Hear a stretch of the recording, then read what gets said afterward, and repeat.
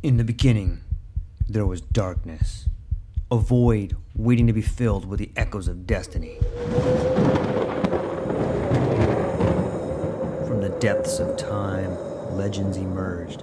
Heroes forged in the fires of adversity, their stories etched in the fabric of eternity. Through the sands of ancient deserts, across the vast expanse of galaxies, and amidst the tumultuous waves of the ocean, their journeys began. But amidst the chaos, there arose a whisper, a call to action, a beacon of hope. Now, as the world holds its breath, a new tale unfolds, a story of courage, of triumph against all odds. Join us as we delve into the depths of imagination, as we embark on a journey beyond the realms of possibility. For in every tale lies a lesson, in every legend a truth waiting to be discovered. This is not just a podcast. This is an odyssey, a quest for knowledge, a quest for inspiration, a quest for the very essence of what it means to be human. Welcome, dear listeners, to a world of infinite possibilities. Welcome, dear listeners, to the True Life Podcast.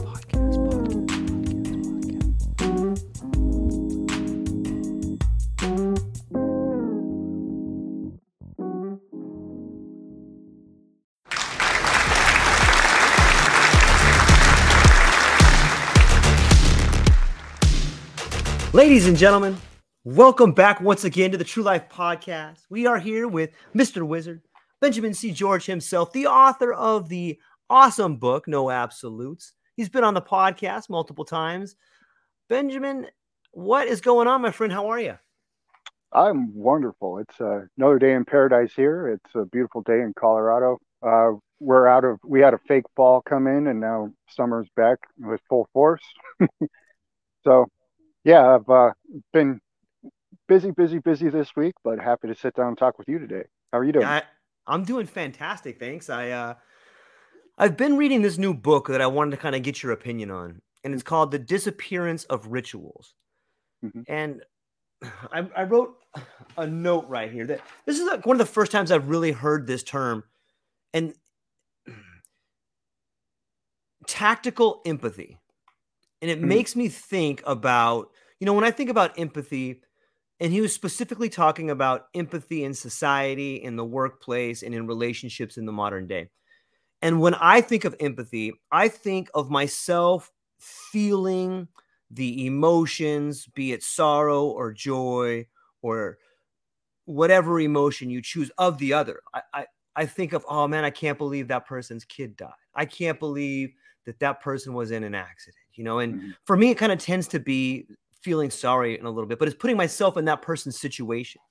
However, in this book, Disappearance of Rituals, what the author talks about when he talks about tactical empathy is used as an efficient means of production.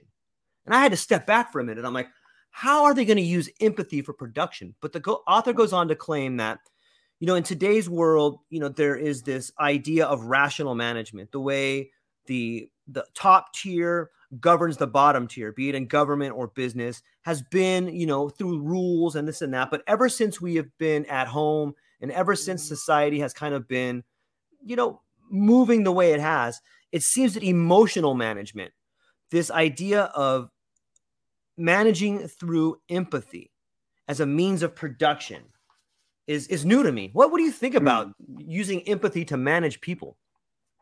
Well, I mean, we kind of do that in all of our relationships, just kind of as a status quo as a human being, I think. Well, right. Most of us, I mean, depending on where your psychopathy levels happen to fit.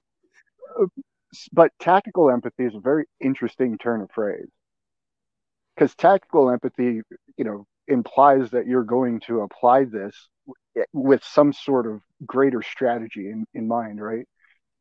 And in one hand, I see empathy, and to make it tactful, it almost seems like you're kind of, it almost seems counter to the idea of empathy. Yeah. Now, if, when you say tactical empathy, the word that pops in my head is manipulation. Yep. personally. Yeah. Now, the what the extrapolation of what he meant by that, I think there is a lot to be said about that. I mean, you just look all around in the world today; everything's about personal growth. Yes. Mental health is always a topic of conversation. We're getting to the point where we realize that everybody's not an automaton. And when you do that, there's actually benefits to that, as opposed to the old way of thinking, which was, hey, we just need more worker bees. So I could see from like a top-down managerial perspective where you would like to tactically insert empathy into your process, so that you are maintaining your workers' ability to produce. Um, Again, that really strikes me as manipulation at some level, because I think part of the empathetic process is that I'm just experiencing what you're experiencing, not for any benefit to myself or any profit or anything like that. It's just part of that empathetic experience. And then when you tack something else onto that, I think you run the risk of corrupting it pretty quick. Right. Yeah, I agree. It makes me wonder if the world we live in, like a more digitized world, be it Zoom or any sort of online communication, it, do you think it's easier, or do you think that it's trending, like social media is trending towards a more manipulative bent than if we were to work face to face? It seems to me when you're face to face, there's a lot more information that I can take in, as far as your eyes, the little sinister smile, or even like a certain smell, or they say you could smell Mm-hmm. fear sometimes. How do Oh you yeah, think the digital environment is changing society on a manipulative level? that's interesting. I actually just read a paper this morning that took a look at gamers, and they hooked them up to fMRI machines, and they found that there was that brains would go in sync despite Mm, despite distances. Because usually, people have done lots of recordings about people in the same room listening to music, and you get a synchronized brainwave pattern from everybody, but they're in the same room. This study went in and found that, and they did it via video games, and they found that people playing the same video game, like the same chapter of a video game, would have their brain patterns would be in sync. And so, you know, in that sense, we're highly manipulatable by social media and what's placed out there. And I think that's not right. rocket science or any grand revelation to anybody. I'm pretty sure most people can see the detriments of social media these days. Yeah. Um, and then, is it growing? Is it an increasing problem? I'd say absolutely, simply because of the profit centers, the motivations that drive that. It's very valuable to Mhm. be able to influence a crowd. Yeah. And once it becomes valuable to influence a crowd, and there's a mechanism to influence a crowd, it's, I mean, game theory would suggest that that's going to be used to influence the crowd in a negative way. And I think we're seeing that. And I think it's one of those things where it is a double-edged sword, right? Because now we get to hash out ideas, but then the problem is that now all of a sudden there's arbiters to say that you're not allowed to talk about that idea. Mm. So I think it's a very interesting precipice that we stand on. And that precipice is, I think we're about to see some revolutionary change in how these things kind of operate within society. Um, First of all, you have, from the political level, people trying to dismantle, regulate, take advantage of. But then at a societal level, you have people who are just kind of fed up, and people who are waking up to, realizing that, well, if I read this yesterday and now it's this over here today, and next week, it's going to be this big blown out thing, but it was all because of just one little sentence and one little scientific paper that was 1/5 of the conclusion of the paper. And all of a sudden now it's dictating policy. You know, these types of arcs of information are really damaging to society at multiple levels. So I think we're going to see just kind of a natural movement away from these kind of centralized conglomerates, social media companies. Yeah, it's interesting. Sometimes I wonder like the society, especially the United States, it's so giant, it's so large and so massive. And I often wonder, like in part of my mind, in the conspiratorial part of my mind, I think to myself, like, yeah, this is like there's totally like a ministry of truth. And actually they're actually trying to be one, right? Yeah, they did. And They tried to be. that's so funny. That's so Couldn't funny. believe that. That one blew me away. It's just right out in the open right there. And that makes me wonder, like, on some level, there are government agencies trying to influence the population to act a certain way. We know with like, say Cass Sunstein and even like the United Nations taking up his book Nudge, like we know that there's a lot of money that goes into influence, and that influence is trying to change behavior. And so we know that happens. However, on the other hand, I think to myself, it's such a large amount of people. Is it even, are they just, are they throwing stones at King Kong? Is it even going to change anything? And it's hard. I think on some level it has to influence people, but I don't know if it's just a waste of time. What do you think? Is it somewhere in between, or what's going Well, on there? on the conspiratorial side, up until 2013, it was illegal to broadcast propaganda to American citizens. The Smith-Mundt Act, I think. Yeah, and then Obama, quietly kind of changed Yeah. that, and I think we've been reaping those rewards ever since. So, there is. Why else would you repeal that? Because it was very specific language. Yeah. There was no obtuseness to it. It was, you are not allowed to broadcast propaganda to American citizens, but now you are. Yeah. So what message does that send? First of all, so I think there's definitely an effort, and there is value in that, right? If Sure. you can control the thoughts of 100,000 people, that's going to disseminate to their families, their friends, their groups, all of this stuff, and all of a sudden you can have, well, we see it today. You have people who are so filled with vitriol and hate and willing to just go out and, quite frankly, almost murder people because they've been so propagandized into Yeah. whatever extreme that they've been pushed to. So I think there is something, to be said about that definitely existing, and that, not necessarily conspiratorial, but it's happening. At the same time, it is a massive thing to move. It's 330 million people, right? That's but if you think about that, what really moves those people?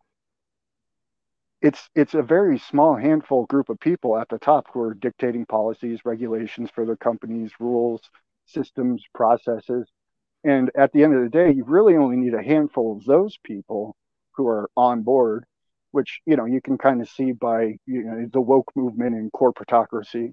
Mm-hmm. All it takes is just a couple people at the top mandating to thousands and thousands of employees, and you end up in with these companies that are now having all sorts of different struggles because of it.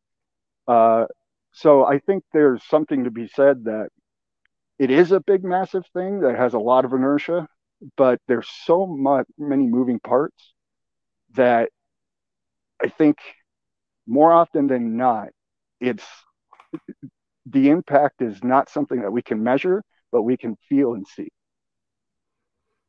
Yeah, that's well put. I definitely can feel and see the amount of turmoil that's happening, and I think everybody can.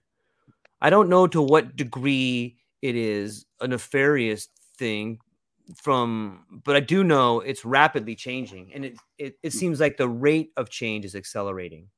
There's Right. so many unknowns. Like there's all this money going to, and the amount of money that's going to Ukraine probably went to Afghanistan. We just weren't really as aware of it, Oh yeah. and it right. Yeah, well, I mean, if you go look historically, over the past, just say, 10 years at all of the bills that have been passed through Congress, not only are they thousands of pages in length, but there's a litany of line items there, millions and millions and billions of dollars to different causes in different countries to support these, programs and ideas and research and all this stuff, which at the end of the day, it'll be like, oh, what, you don't support women's studies in Pakistan? And it's like, okay, yeah, but the $55 million that went for that didn't actually go to women's studies. It went to Right. these multinational NGOs that are now facilitating who knows what, right? And it's kind of the same hiccup with the nonprofits in this country. Yeah. You're only really required to spend a very small amount on your dedicated cause. The rest is, you can do whatever you want with as long as you can justify it. Yeah. I often think to myself that the most people's idea of the United States is antiquated. Most people think that we live in this fictitious idea of the United States that came to be after the Civil War, and we're this united 50 states and we work together. Like, I don't think that's Mm-hmm. true at all. I think that we are part of the world system, and we tend to be the military force and the tax base that the world comes to when they need to remove a dictator, when they need to install a bank. And I think that more people are beginning to see that. Like, we don't really have the rights that we thought we had. And if Mm-hmm. you need more proof of that, just look at all the IRS agents that are just been hired. Just look at all the money that's leaving our country. Just look at all the military hardware that we leave in places. Mm-hmm. And it's very difficult to think that any of those are a mistake, or that any of those are for the reasons they're telling us. Those are clearly part of a bigger product, a System. bigger game. Yeah, a bigger system. What part do you think the United States plays on the world scene? Do you think we're a world system? And if so, what part does the United States play? Well, inextricably, we are kind of a world system. Our supply Right. chains are global, things like these. But then when you start to pull back a couple of the layers, to your point, the United States hasn't been involved in any sort of war or conflict in a country that before we started, they did not have a central banking system. And then after we were done, one was installed. And that's been the history of this country, for quite a long time. So in that sense, we're kind of the world police for the banking cartel, if you will. Mm, Um, now this all kind of gets obfuscated because it's the petrodollar and it's the United States hegemony and all this stuff. But who's really pulling the strings in that scenario? It's certainly not the voters anymore. It's not the right. taxpayers, right? We don't have any say on where our money goes. It's not like I have an app that says, "Oh yeah, I want to fund cancer research and arms development." Which most people wouldn't. They wouldn't fund the arms development, but yet that's where most of our money goes to, without a choice of the taxpayer. And under the guise that we can elect our officials who are supposed to represent us in these matters. Um, I think the wool is being pulled from the eyes of many people in regard to how that actually works, and over the past couple elections, especially. Um, and you know, I think a lot of people are seeing that system for what it is, and it's at this point, it's too late. Like, it's already bought and paid for. Yeah. um, so it's kind of we're along for the ride, which is scary in a lot of aspects. But it also does provide a lot of opportunity in other arenas. And those opportunities are in realizing community, I think. Just look at podcasting and how it's exploded, because that was the realization of the distribution of information. And I think we're seeing a lot of these kind of renaissances throughout different aspects and levels of society that are kind of, the people are like, hey, still here, I'm still a person, I would like to have a say in this. And then, eventually there's enough people who raise their hand and they're like, well, why don't we all just get together and talk amongst ourselves and see what happens? Well, that's where countries are born. That's where that's where new experiments are started. That's where, that's how this country was originally founded, right? Yeah. And I think we're seeing a renaissance of that just across the board. Yeah. It seems that's really well put. I often think about the idea of, once I go down the rabbit hole of, oh man, look at this craziness, I tend to end up back in the ideas of, there's so much opportunity right now. And whatever, if you have a favorite food, like I like pizza, and if I don't have pizza, I'll eat it every day for like a week sometimes. And then I won't eat it for a month. But then when I go back to eat it, I'm like, oh yeah, pizza's so awesome. It kind of seems like that is the American way sometimes. Like we go hard at something and then we quit it and then we go hard at it again. And another resurgence I see is this idea of spirituality. Like it seems to me, when everything just kind of goes to crap, all of a sudden it's this idea of spirituality that is the glue that brings things back together. And I've been noticing so many different interfaith preachers and so many different types of religious backgrounds kind of bubbling to the forefront. There's all these new religious leaders kind of coming together, and it seems like a renaissance. But wasn't the Renaissance getting rid of religion? I guess this would be like an anti-Renaissance where they brought religion back, or a revival maybe, or something like that. Well, but not. Go ahead. We would have to look it up, but I think the Renaissance, the definition is simply, it has nothing to do with religion. I think it's just a reemergence of the previous thing, essentially. But yeah, to your point, the Renaissance that we were all taught was the kind of, the Enlightenment movement, if you will, kind of moving away from religious hierarchies, which we needed to do. Yeah. That was, those things, you don't have to look too far, Spanish Inquisitions and all these other things where you go, oh, well, we didn't really do too well there, did we? Yeah. Which, this is kind of a segue, but, the Salem witch trials, I heard this story and I haven't verified the veracity of it, but I think you might enjoy it. Nice. Because it has to do with psychedelics. So the Salem witch trials kind of ended abruptly, but what was leading up to the Salem witch trials was they had it was some extreme weather conditions, and most of the people were eating rye bread, and so this rye bread ended up, it's suspected, they have this recorded throughout monasteries too, where all of a sudden they get ergot poisoning. They start seeing demons. They start killing people. But then all of a sudden, the weather conditions changed in Salem, and they got like fresh grain crop, and the Salem witch trials ended. They got all the witches. Imagine that. Yeah, which was really interesting. And so you have to wonder, is like, were people just in mass hallucinating in a region? Because, those mass hysteria types things are very interesting study too. That was just kind of a fun segue that I thought you might enjoy.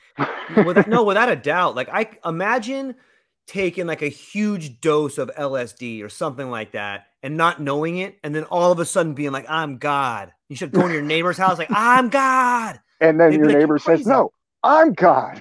Yeah, right? Because they ate the same bread, right? Right. Yeah. Yeah, I mean, or I can fly, or like any of those things. It makes a lot of sense. And, maybe those are taking a huge dose of a psychedelic substance and not knowing about it is a recipe for destruction. You know what I mean? Or enlightenment.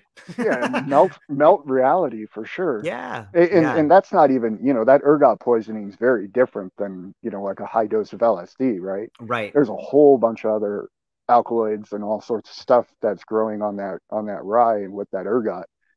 So right. I imagine it's not just like your LSD trip. Your whole body is probably malfunctioning at multiple different levels, right? Right. Just from the toxicity of it all. I can't imagine. And you think about the nature of religion at that point in time, coming from like this Puritan background, it's blasphemous to start saying things like you're God. And there was a pretty strict code there where, I was reading too about history in that time, and the Puritan background was like, you worked every day, because to not work would be to the idle hands do the work of the devil. Yeah. So, and you'd be looking at your neighbor like, dude, is that guy sitting around today? Look at that loser over there, Well, and you know what? We haven't stretched too far away from that ideal today, have we? No. If you really think about it, people, yeah, they don't feel like they're, compelled by the devil these days necessarily, but they're lazy. They have, people, they'll instantly say there's drug problems, there's family problems, there's mental health problems, all of these things, you could call that filled with the devil, if you rewind a couple hundred Yeah. years. So it's interesting how we really don't get away from these really ingrained ideals of the past. They just kind of slowly evolve over time. Yeah, I agree. Even today, like I know so many people that work so hard. And I remember growing up and everyone was like, I remember one time I went to Amsterdam and I was with a couple of friends and we were just walking through the back streets, checking stuff out. And it was kind of late one night.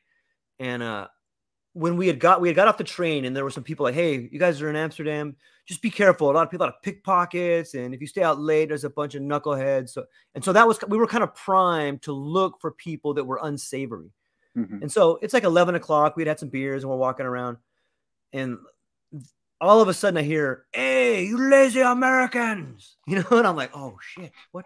And I look back and there's like this 4 big German guys, and I'm like, dude, those guys are pretty big. And they were wasted. He's like, hey, you fucking lazy American, I'm talking to you.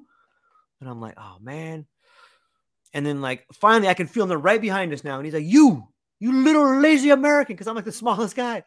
And I'm like, what? I turn around and I'm like, what's up, you drunk-ass German?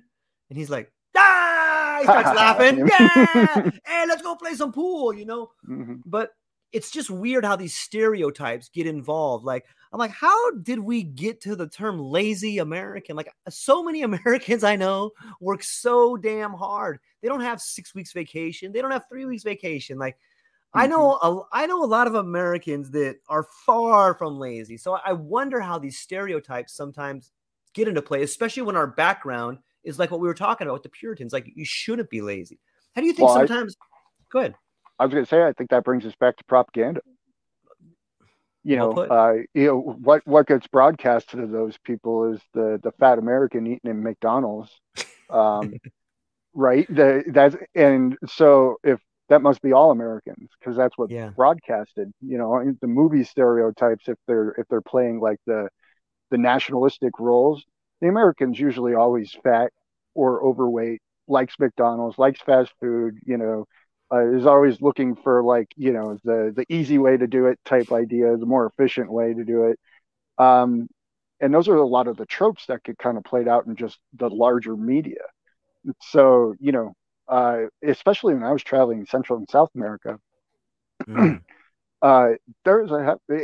back then, there was a stigma on Americans coming down. Most of them, but it wasn't the fat, lazy American down there. It was the rude, entitled American. Yeah. And I've met quite a few, to be honest. So there are people who reinforce the stereotype, which doesn't help the situation. I had to escort a couple of them out of a restaurant once because they were being so entitled that I was reading the room and knowing where I was, that I was saying, this isn't going to end well. You guys need to leave, like now. Yeah. So, that propaganda that gets spread out. So, bringing it back to what sort of influence does that have? Well, I think pretty profound, especially if you extrapolate it over time. And if it's continually reinforced over a longer period of time, I think you get a stronger and stronger impact from it. Yeah, kind of a cumulative effect. Mm-hmm. I was thinking as our conversation's progressing, I remember, was it back in the 60s? They had Air America where they had broadcasters broadcast on the boats and try to give like a different level of propaganda. Mm-hmm. I wonder if something like that could be done today in the United States with like podcasters. Like, what if we came out and we just had this level of like a message of camaraderie, a message of hey, we are the best, or, I often think of a commercial of like, a black guy and a white guy and a Mexican guy, like, like this slow music pans back and there's just 3 guys working together. You could do some really cool visuals and probably fundamentally change a lot of the attitudes of those that are influenced by TV. If you had a massive campaign to do it, if we know the propaganda works, if we know it can be used on CNN versus Fox, if we know it can be used for people to get upset about CRT, if we know the propaganda can be used as a wedge, then we also know that the propaganda could be used to bring people together, much like after 9/11, when you couldn't buy a flag, and everybody, there was all this propaganda that was like, hey, we're one, we're a nation. And it often blows my mind. Like, if people want a one world, if the industrial powers and the governments want a one world government, why wouldn't they just use the propaganda machine to bring about harmony? Why wouldn't they just use the propaganda machine to show images of everybody around the world? Michael Jackson, We Are the World, why wouldn't you go back to that, Well, I think they do to a certain extent. It's How just so? it's just the channels that we tune into. We don't necessarily get that. Like if I don't watch TV, so on my LinkedIn, just because I like to keep abreast of things, yeah, I get the World Economic Forum's absolutely posts and what they're up to, and they essentially have those propaganda messages. Very, oh, we're doing great by the world. We're doing all this great stuff in the world. We're going to fix this. We're going to fix that. We're all great people. Everybody get along. Meanwhile, they're probably one of the largest arbiters of of bad shit befalling people all around the world. So,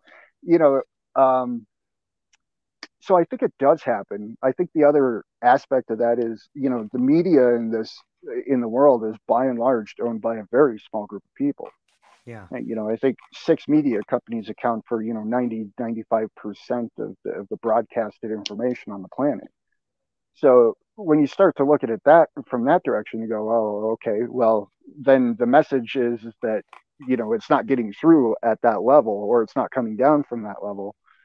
And I think in part because, you can't just all of a sudden say, hey, we're all a one world government, because there's been so many years, religious institutions, social institutions, cultural institutions, of identifying as a certain group, a certain, the tribalism of all this stuff. I think if you were just come out and be like, hey, give everybody a hug, you alienate the most radicalized people that you would use to actually impart, you change, really, because that's where a lot of the change happens, is when people get very radicalized about, the information and movement, what have you, and then they're willing to not go to work today and go out and stand on a street corner and protest, right? So I think there's a concerted effort to not have that as the message. Also, bread and games, right? Yep. If all of a sudden, they switched away from dividing people and tried to unite people, people united now will talk and say, hey, did you know that they did this? Oh, they did what? We need to go talk to that guy. Yeah.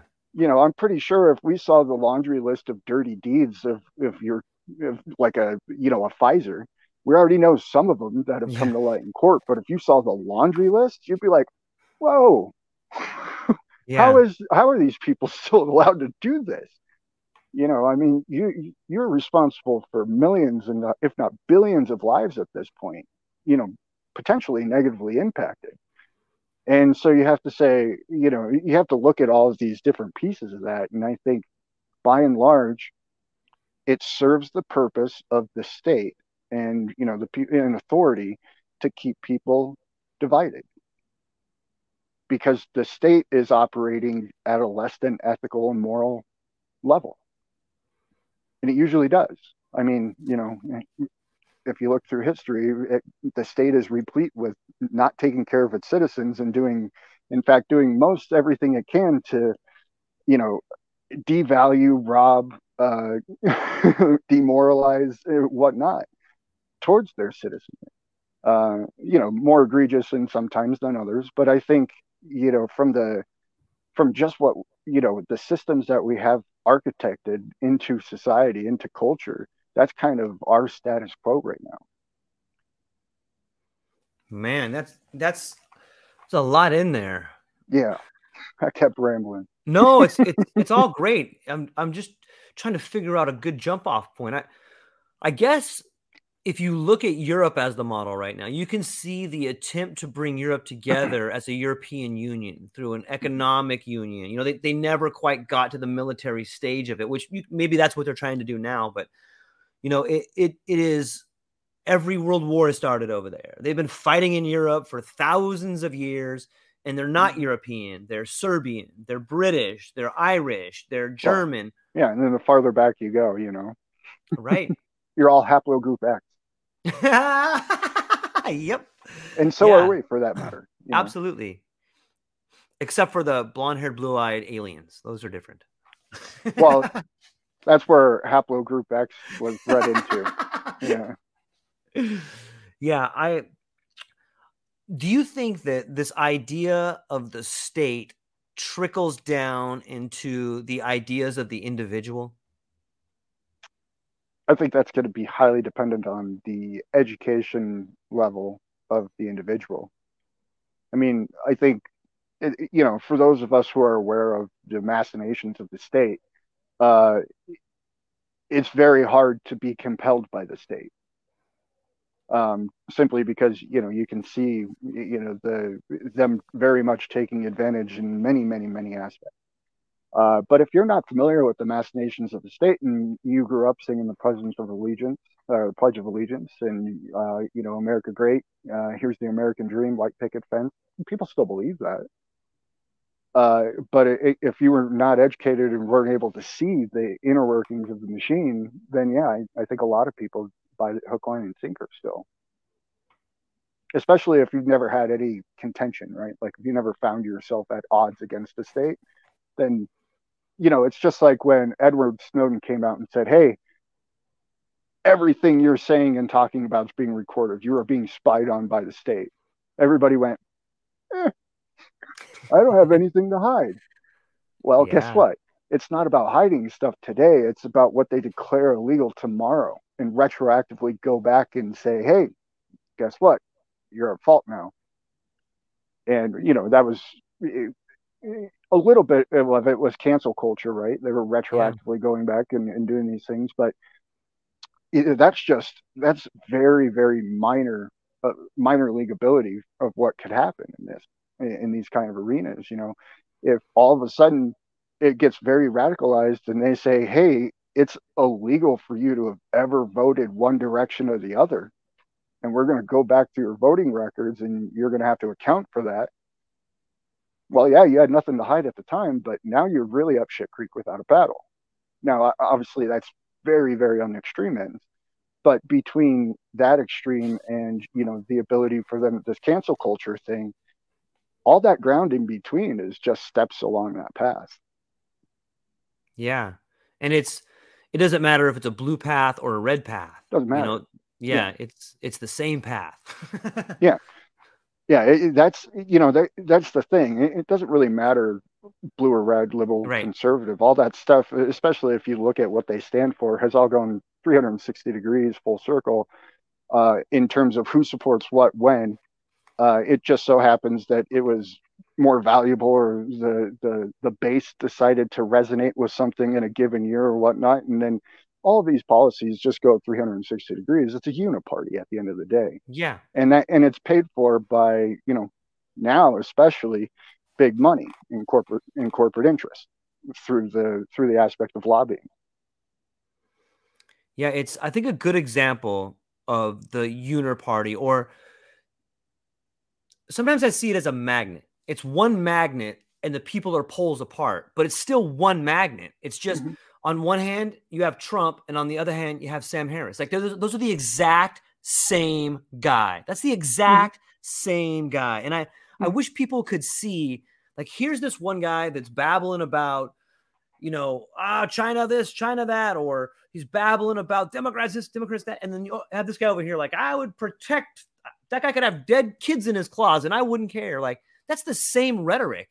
And I'm hopeful, and I believe it's happening. I think people are having a moment where they're like, wait a minute, these kind of seem like the same thing to me. You know, at some point in time, what are, now clearly in history, this happens. This seems to me, according to our previous conversations, this seems to me to be what you talked about, the end of a system.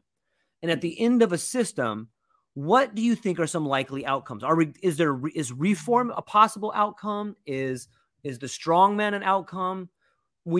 According to your work on systems, what do you think is the most likely outcome?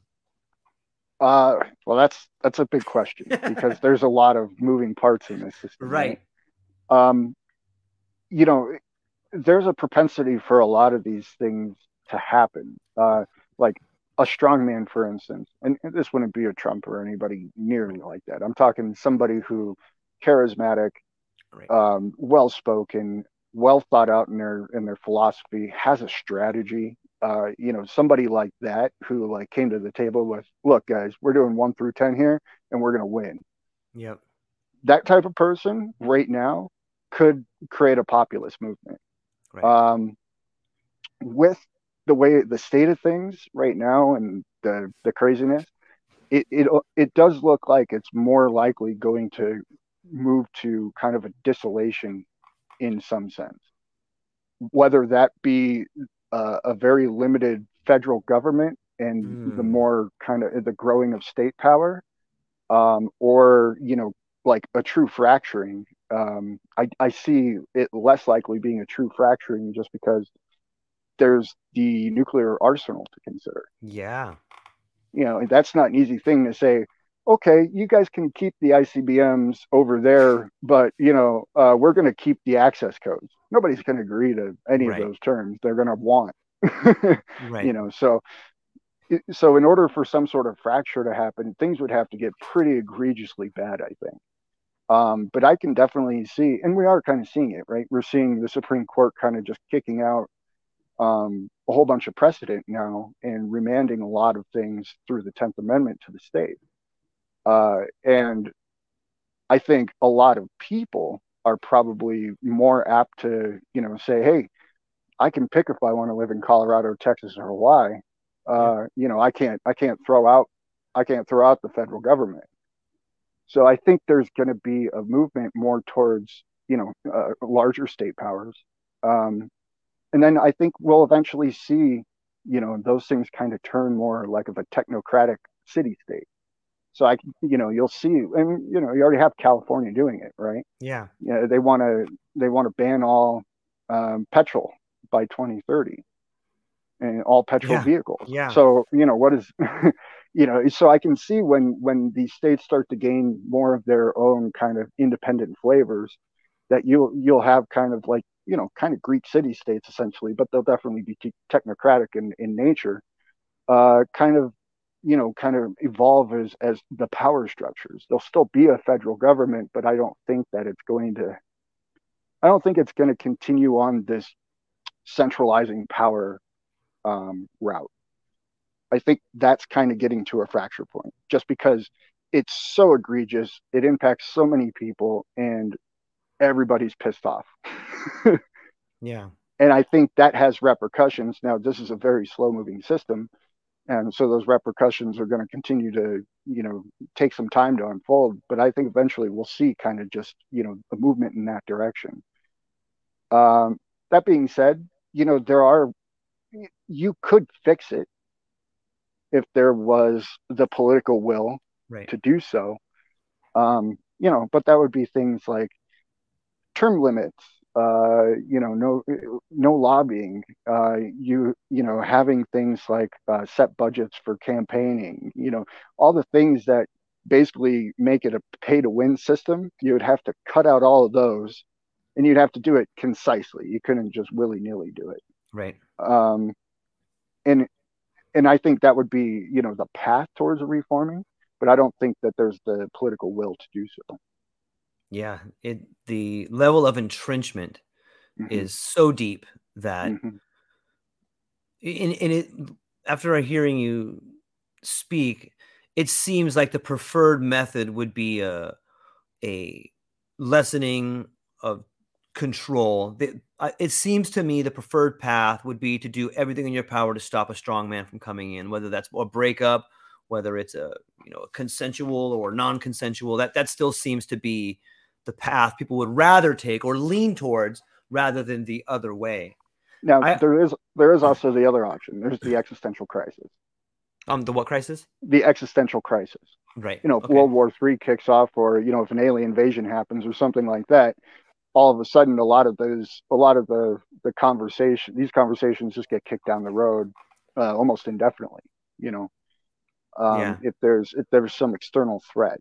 Now, so if World War III kicks off, it's one of those things where I think you would see kind of like a 9/11, like your point before. You wouldn't be able to buy a flag, because now all of a sudden, if World War III kicked off, sons and daughters would be sacrificing their lives, and that's a different level of societal impact. And it has Oh, I was going to say, and that has a very interesting way of kind of like smoothing out the ripples, right? Yeah. At least in the short term.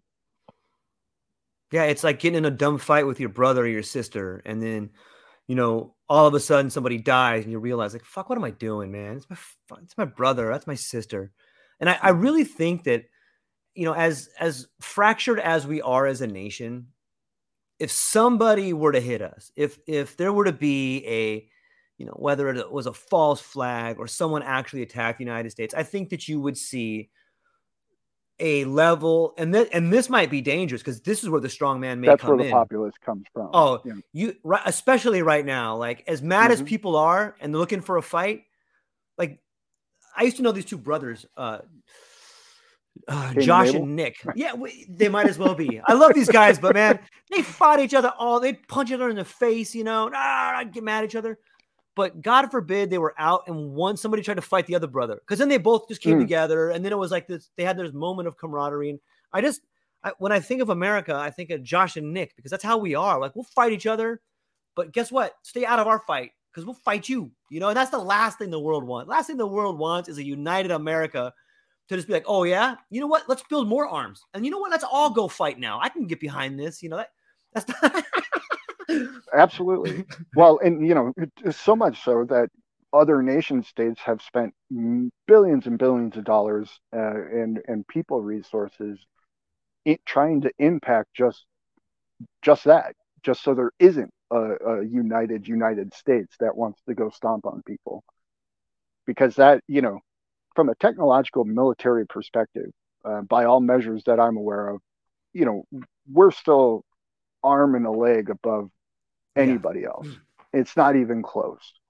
And you could say, China has the power, the manpower and whatnot, or Russia, Soviet Union, but we've seen what the former Soviet Union is capable of in terms of waging war.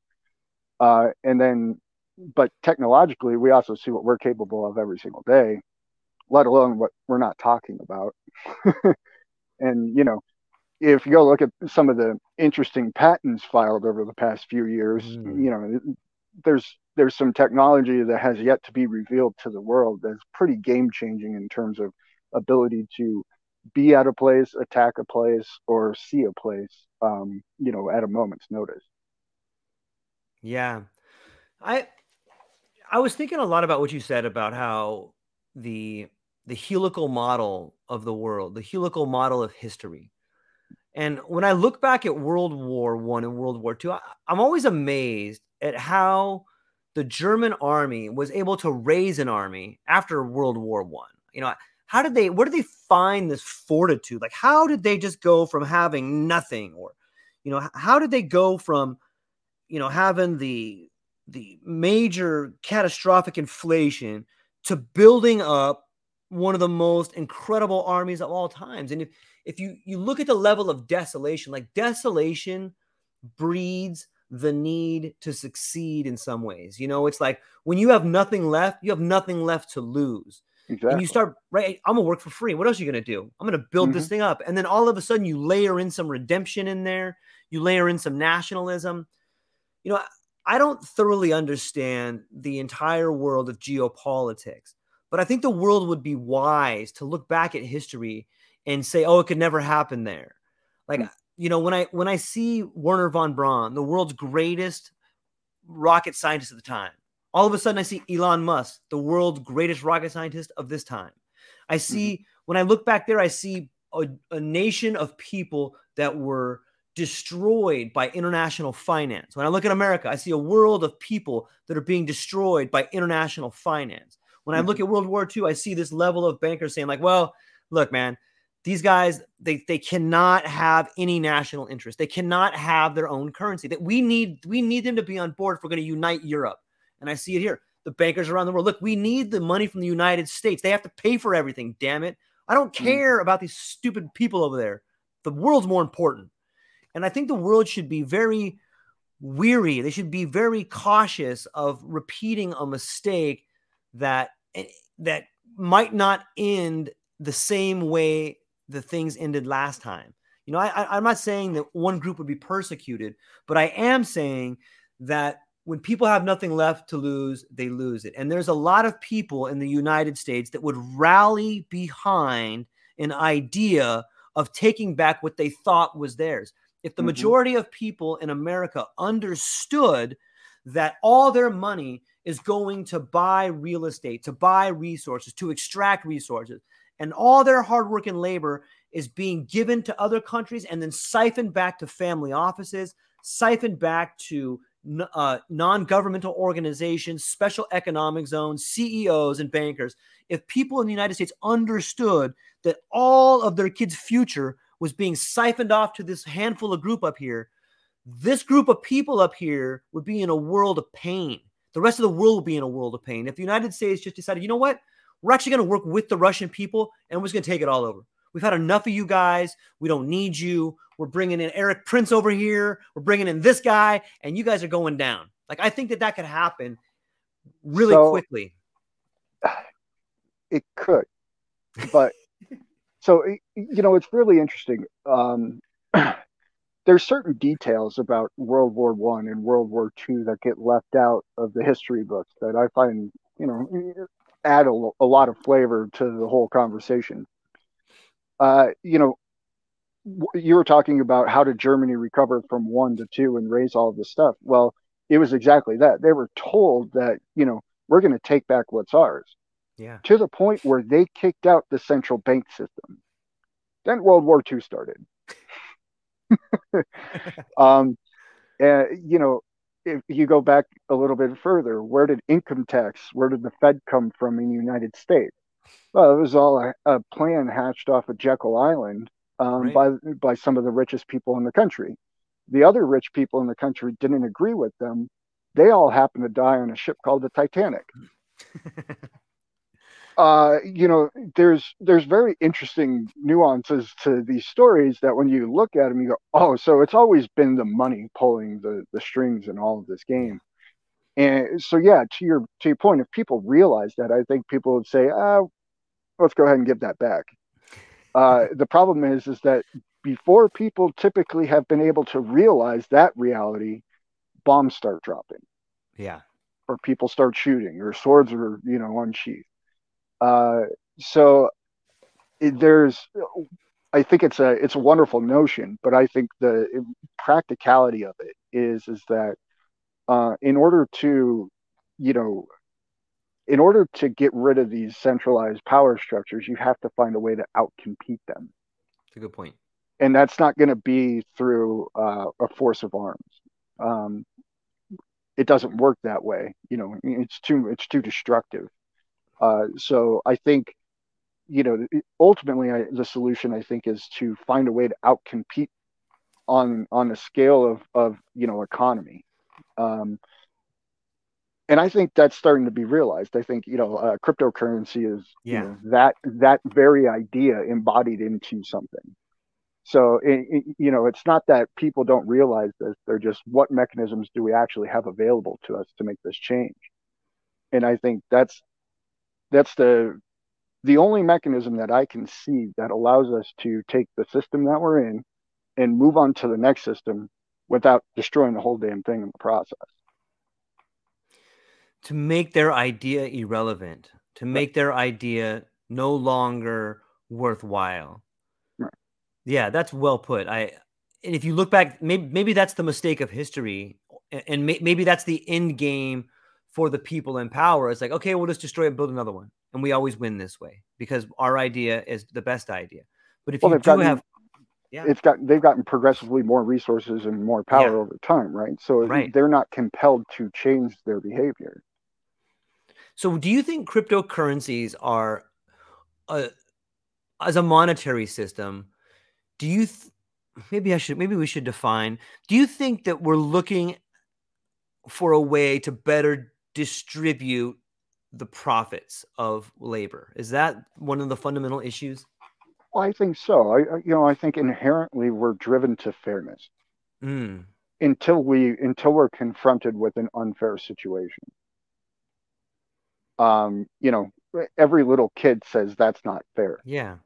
We under animals, for that matter, they understand fairness too. If I go give my dog a bigger plate of food than the other dog, that dog looks at me. Now he loves me to death, so he's not going to do anything. But I get a funny look. Yeah.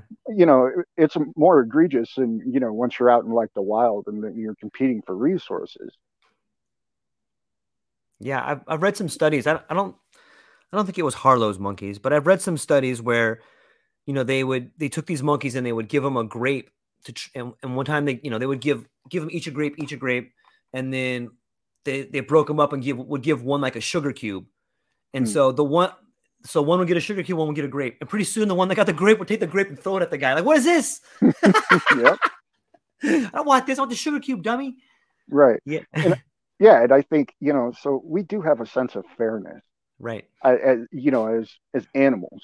And I think once that, if we can develop a system that's fair, people will see it for fair and will participate in it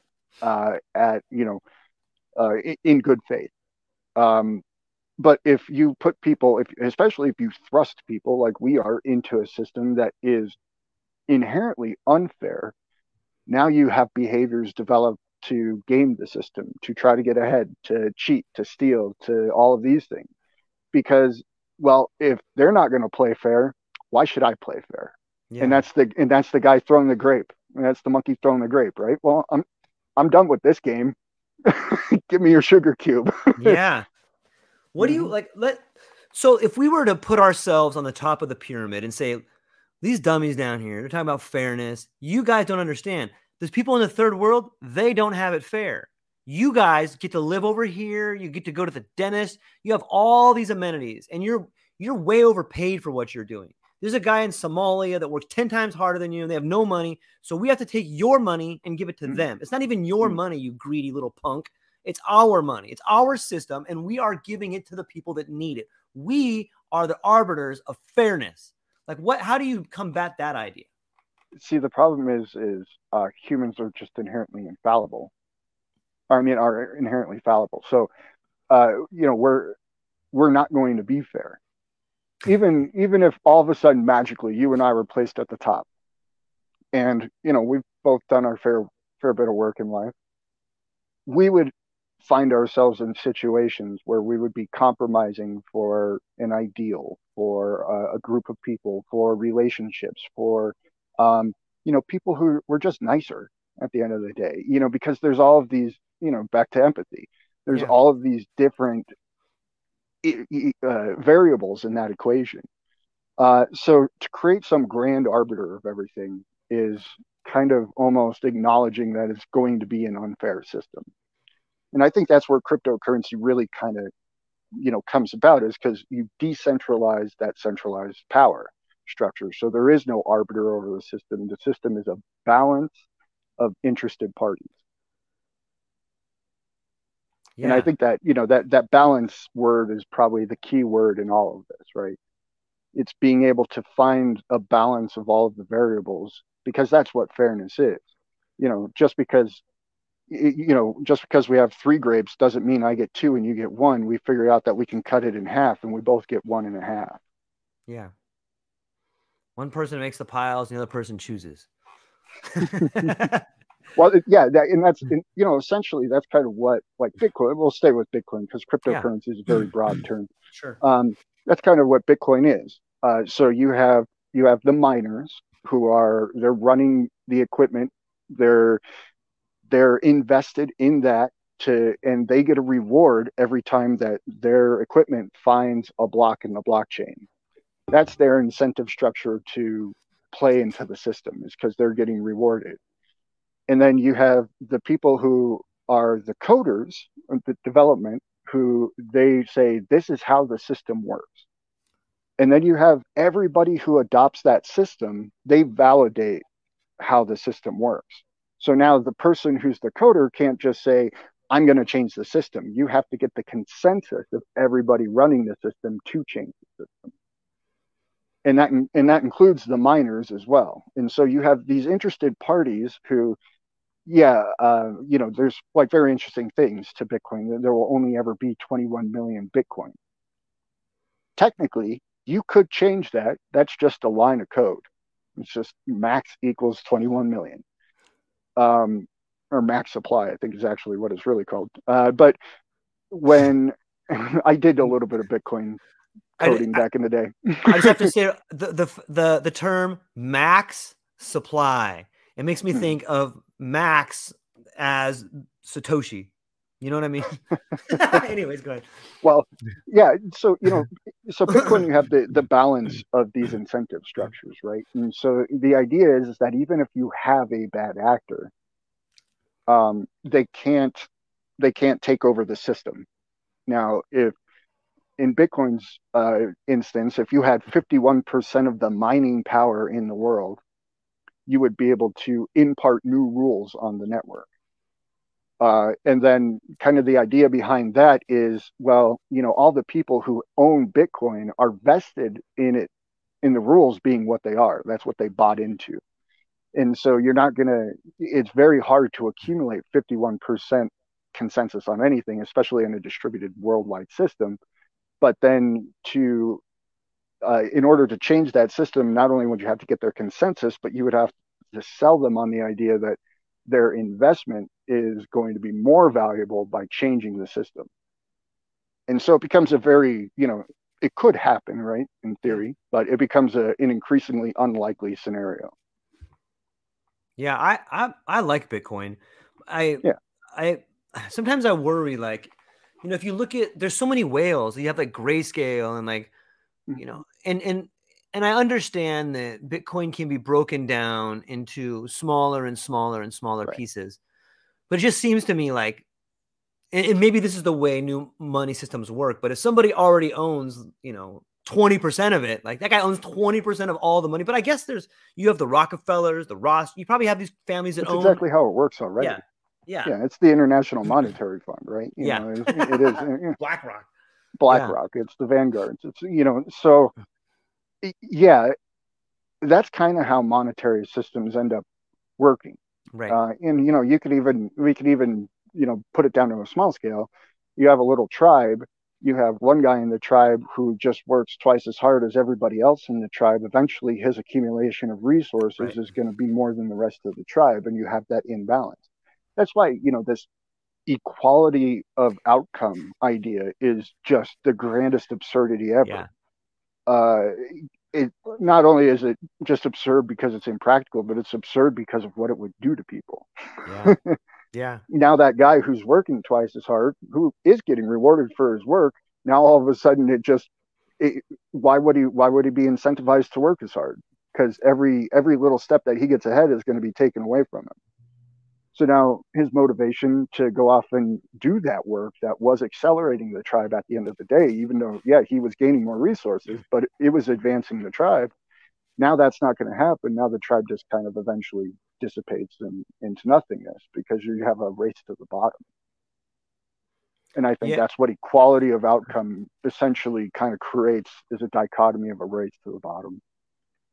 Yeah, I think the word equality is something that should be thought of as out of a science fiction book, it's a beautiful thing.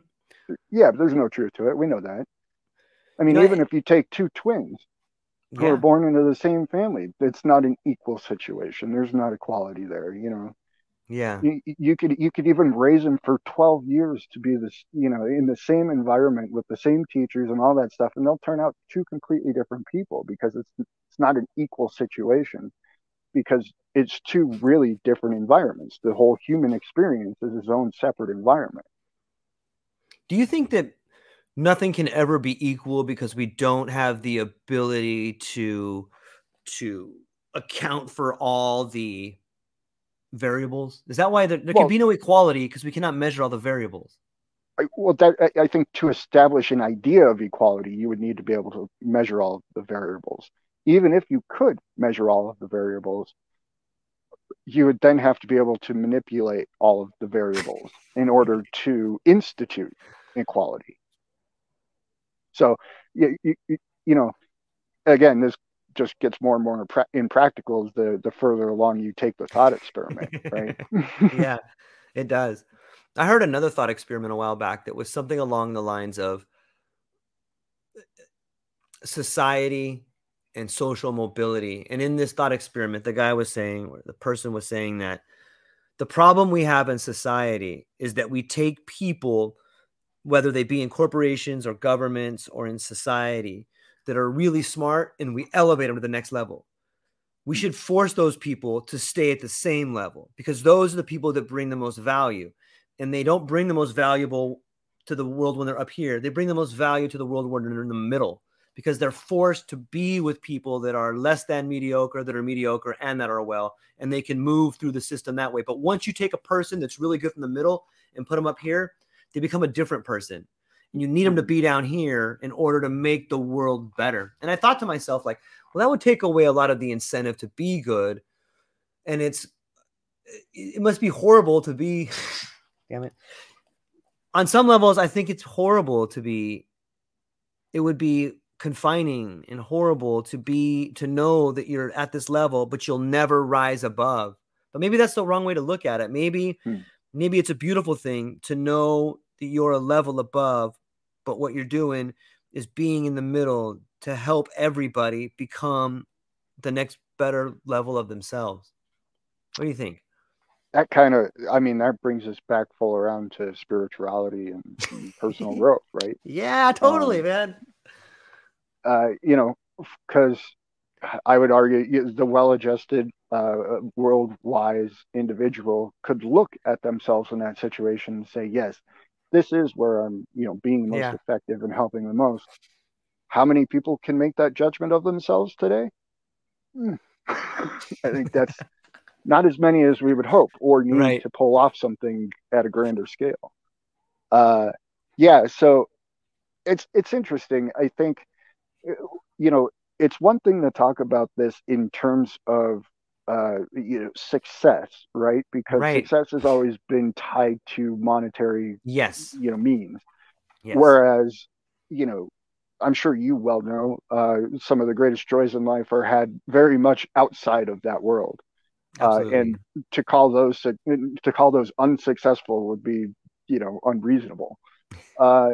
So yeah, it's a very interesting thing. I think if we're looking at it from a monetary perspective, you could make the argument that was. I think if you're looking at it from a holistic perspective, I think that it leaves something to be wanting in terms of, why is there a structure that's dictating this? What sort of real mobility is available in that structure? Is there a glass ceiling on that structure? Who's pulling the strings in that structure? There's a lot of other variables to that I think are very important to that thought experiment when you're being holistic about the idea. Yeah, I would like to try and push that narrative on people that the structure that you think you see may not be the actual structure that you live in.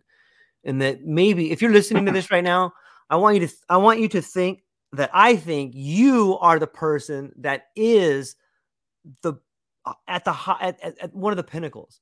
Because if you can see yourself as someone that can help everybody around you, if one of your goals is to make everybody around you better, then I think you're functioning at a really high level. I think that you have the ability to see somewhat clearly and not be blinded by these shiny trinkets and these idealistic things that you think will make your life better. And it's so hard to not be blinded by the idea of a giant house on the water, or the idea of whatever your crazy idea is that you think would make you better. It's not that thing that would make you better. It's the pursuit of right? It's the pursuit of happiness. It's not the attainment of happiness. It's that pursuit that thoroughly quenches your thirst for being successful and happy. It's the pursuit of that. So if you're listening to this, I think you're on top of your game and you're moving between different places and you're helping everybody around you. So thank you, and keep doing that.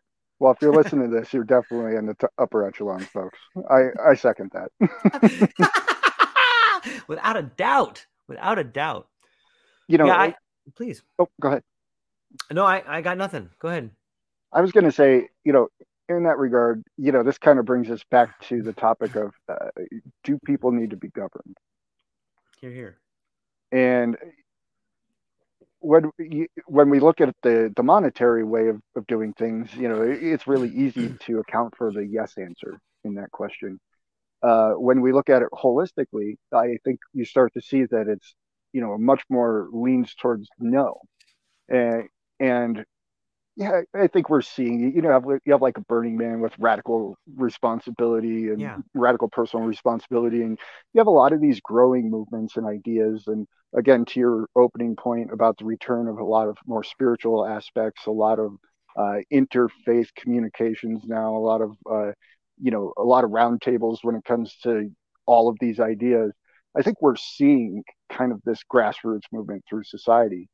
And I think the more and more we go down that path, I think it becomes harder and harder to keep a population like that in check, because now they're not going to just accept that you're going to go off and do X. They're going to ask you for a whole litany of reasons why you think that that's a good idea. And our power structures aren't geared to facilitate that conversation. Yeah. And, maybe one answer to the question, do people need to be governed? Maybe one answer is yes, until they don't. And maybe that's where we are. I think that's where we are. Yeah. Yeah. I didn't think about that until you just said the way our society is set up. Like, there's a lot of corruption, but there doesn't need to be. There could be people that just say, and I spoke about learning from the people in China. Right now, I read an article about the corrupt banking system. They're having their own Lehman Brothers moment over there where banks are failing. But what a lot of the Chinese people did is they just said, you know what, we're not going to pay our mortgage ever. This company lost all the money. We're not giving you a dime. You come kick us out of our house. You can try to, but we're going to fight you the whole way. And the government's like, what? And we hear all this propaganda about how ruthless China is and how bad they are. But here's the people saying, you know what, we're not going to pay our mortgage. You guys burned us. We're not paying it. Go pound sand. Yeah, and authoritarian ruthlessness only goes so far, right? Because that's going to be a small handful of people always, right?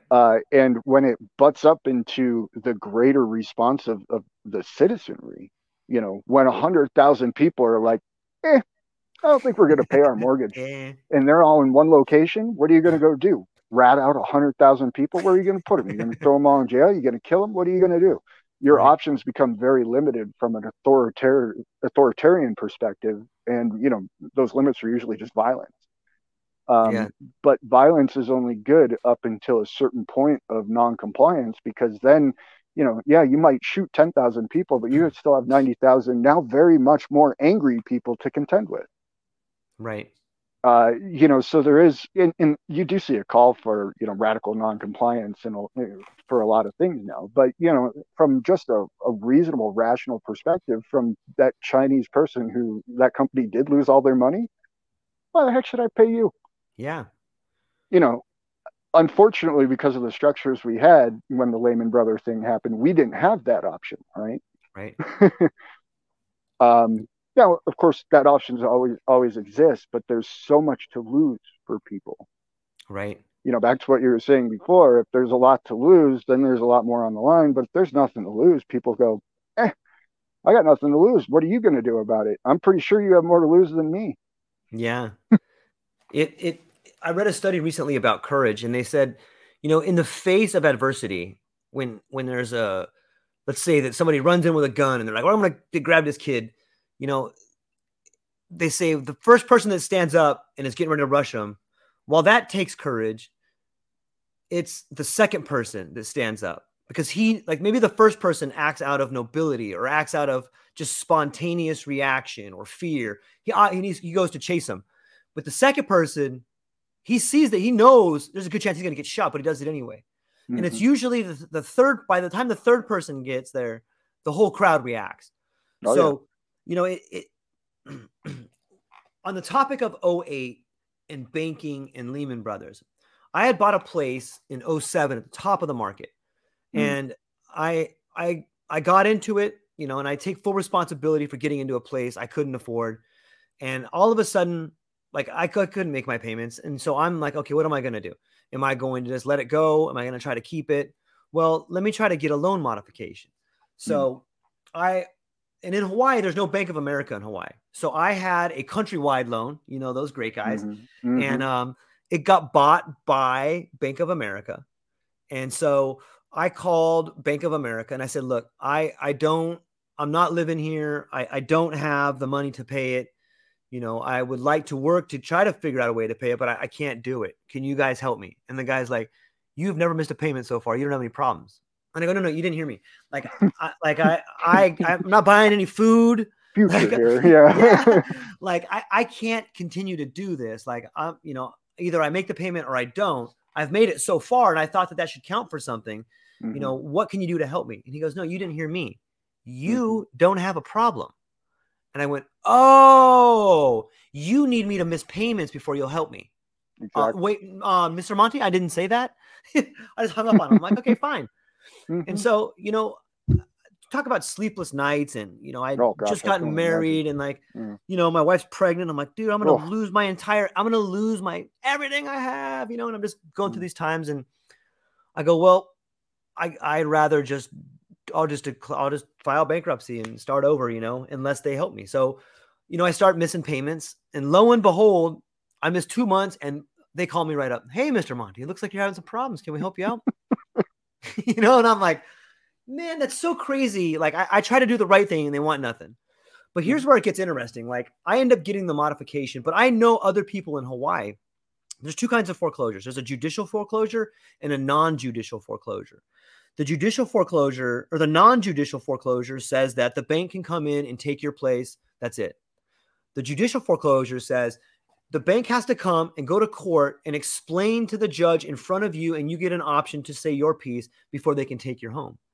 And, as a young man, I didn't understand any of these. And being in a situation where I was desperate, I didn't take the time to do the research to figure out what my rights truly were. I didn't have money for a lawyer. I didn't understand this.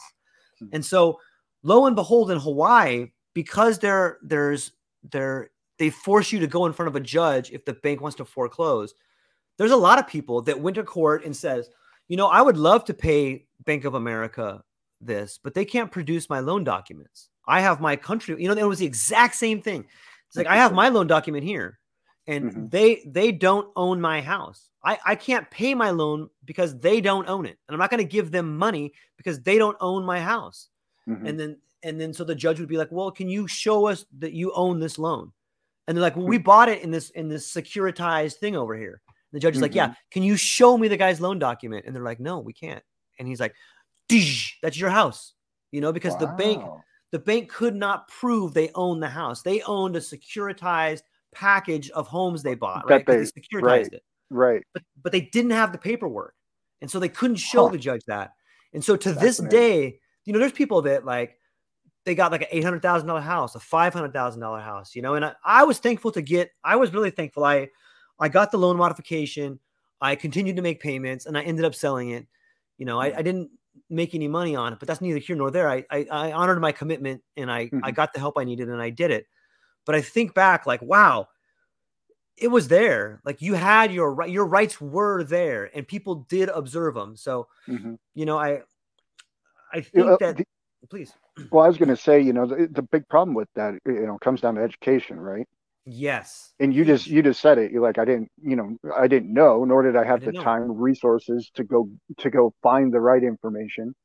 And if you look at the tax code in this country, if you look at all of these things, nobody really knows. If No you one. could give me one guy who said, I know it all, I would be very impressed. Yeah, exactly. Exactly. So I think Yeah. that there's structures there. I think that, and I just want people that are listening to this to know, if you find yourself in a crisis, maybe we find ourselves in a crisis by the middle of next year, take the time to do the research, no matter how stressed you are, no matter what's going on in your life. Like, there's a way out of it that could probably benefit you. So just take heed, look at the world around you, and look at the way people in other nations are dealing with problems that may come here, or that may already have in your life. And maybe you can find a solution, or at least a spark to an idea that will give you the pathway to a solution. Don't accept the absolute. No absolutes. The book is called No Absolutes by Benjamin C. George. It's a framework for life. Good plug. Yeah, I do think that there is a emerging sort of synthesis coming. And maybe this is the kind of globalization we want. I enjoy looking to the people in other parts of the world to see how they're dealing with their government. I think we can learn a lot from them. Instead of us looking down our nose at the people from other nations, maybe we should be looking them in the eye and trying to comprehend their struggles so that we can apply those same methods that they are using. Sure, absolutely. In my travels, I learned one important fact above all others, which was everywhere you go, people are just people. Yeah. They want the same stuff. They want their family to be happy. They want to have friends. They want to have good times. They want to laugh. They want to make sure their kids have a roof over their head. They want to have a roof over their head. They want to know where their meal's coming from the next day. Very simple things. By and large, people, especially individuals, don't have these grand machinations for, global takeover, or, regime change or anything like that. Those ideas start to formulate when you get larger groups of people trying to take things from other people. Yeah. So yeah, looking people in the eye is a wonderful thing. I mean, I call everybody brother and sister just because that's how I view everybody.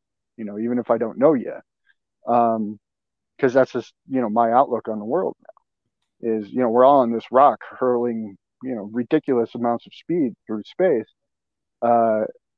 And there's no other outlet. There's no other recourse. There's no other, we can't just turn and say, okay, we're not going to deal with you guys anymore. No, we're all here together. And while some people would like to eradicate, all that competition in their mind, that's where I think we're going to see a dramatic shift over the next 10 years in, provided we don't blow ourselves up.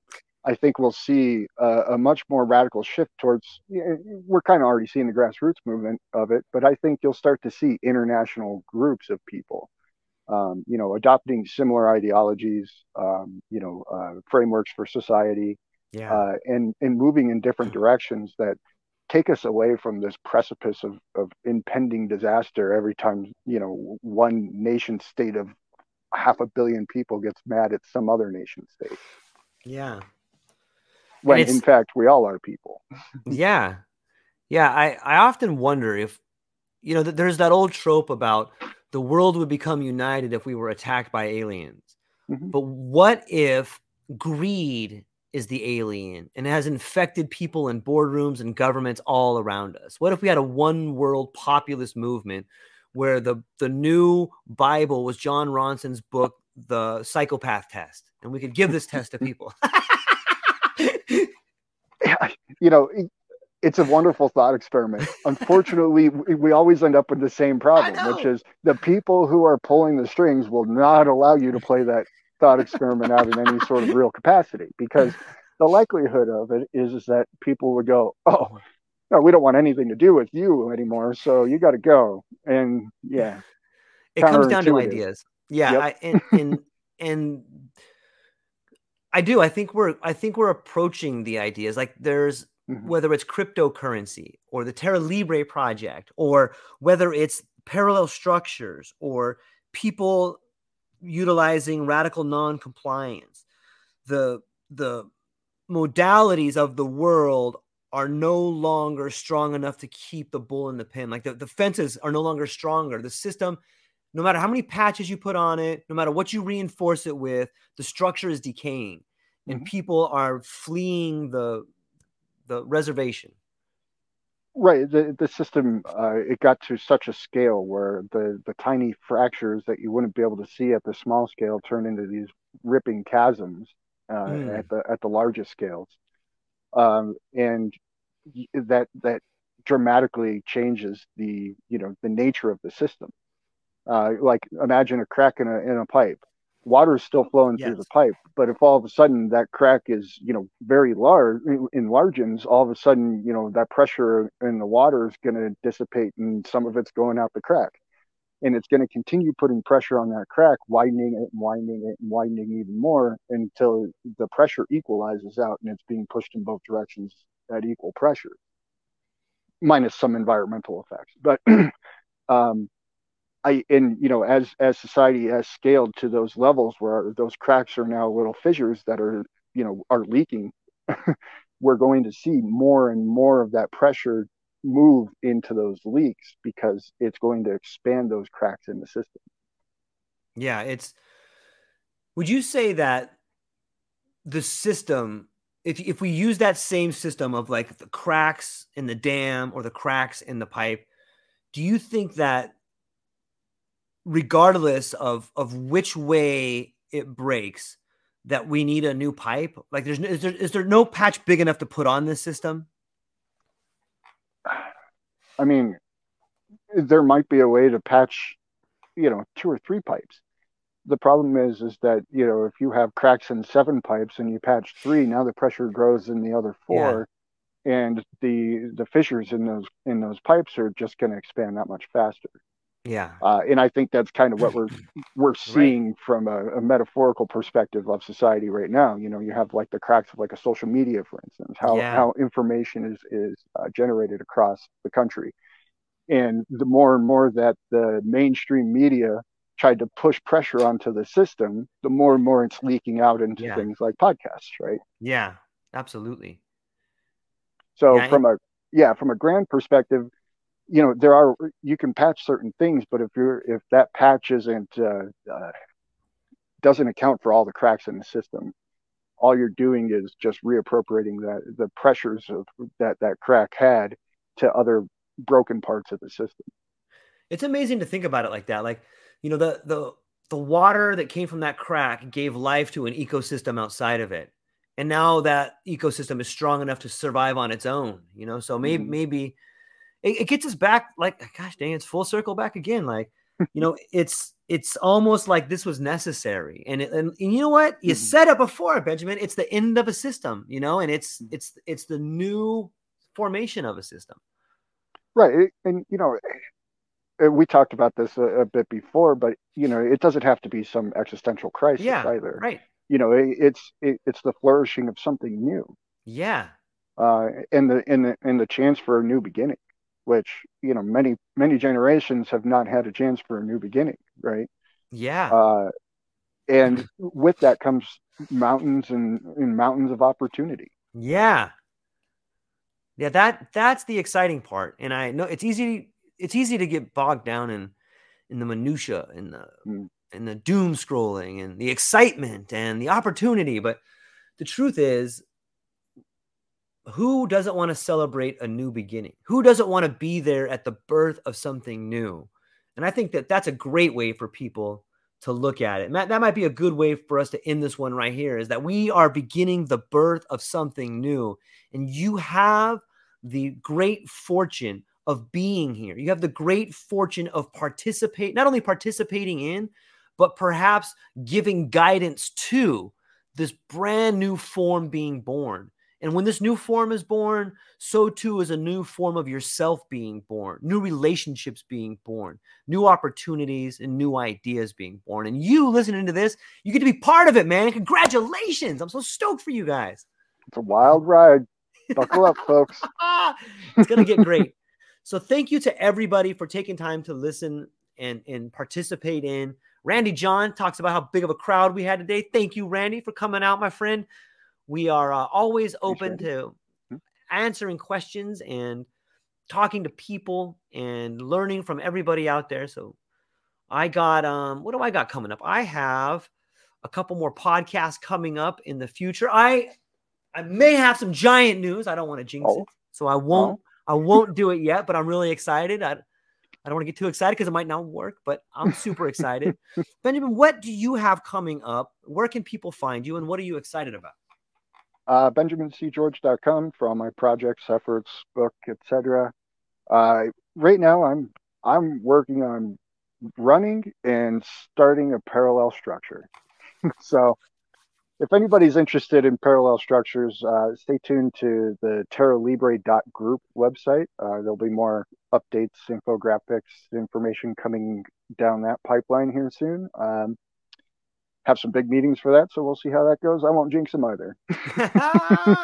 Well, I'm sending you all my good thoughts, and if you're a listener out there, send your good thoughts to Benjamin. He's got some big projects coming up, and I'm always stoked to have you, my friend. I really enjoy talking to you, and I feel like I get to walk away with a clear conscience and a good spirit after we finish our conversation. So yeah, I appreciate it. Okay, that's what we got for today, ladies and gentlemen. Aloha.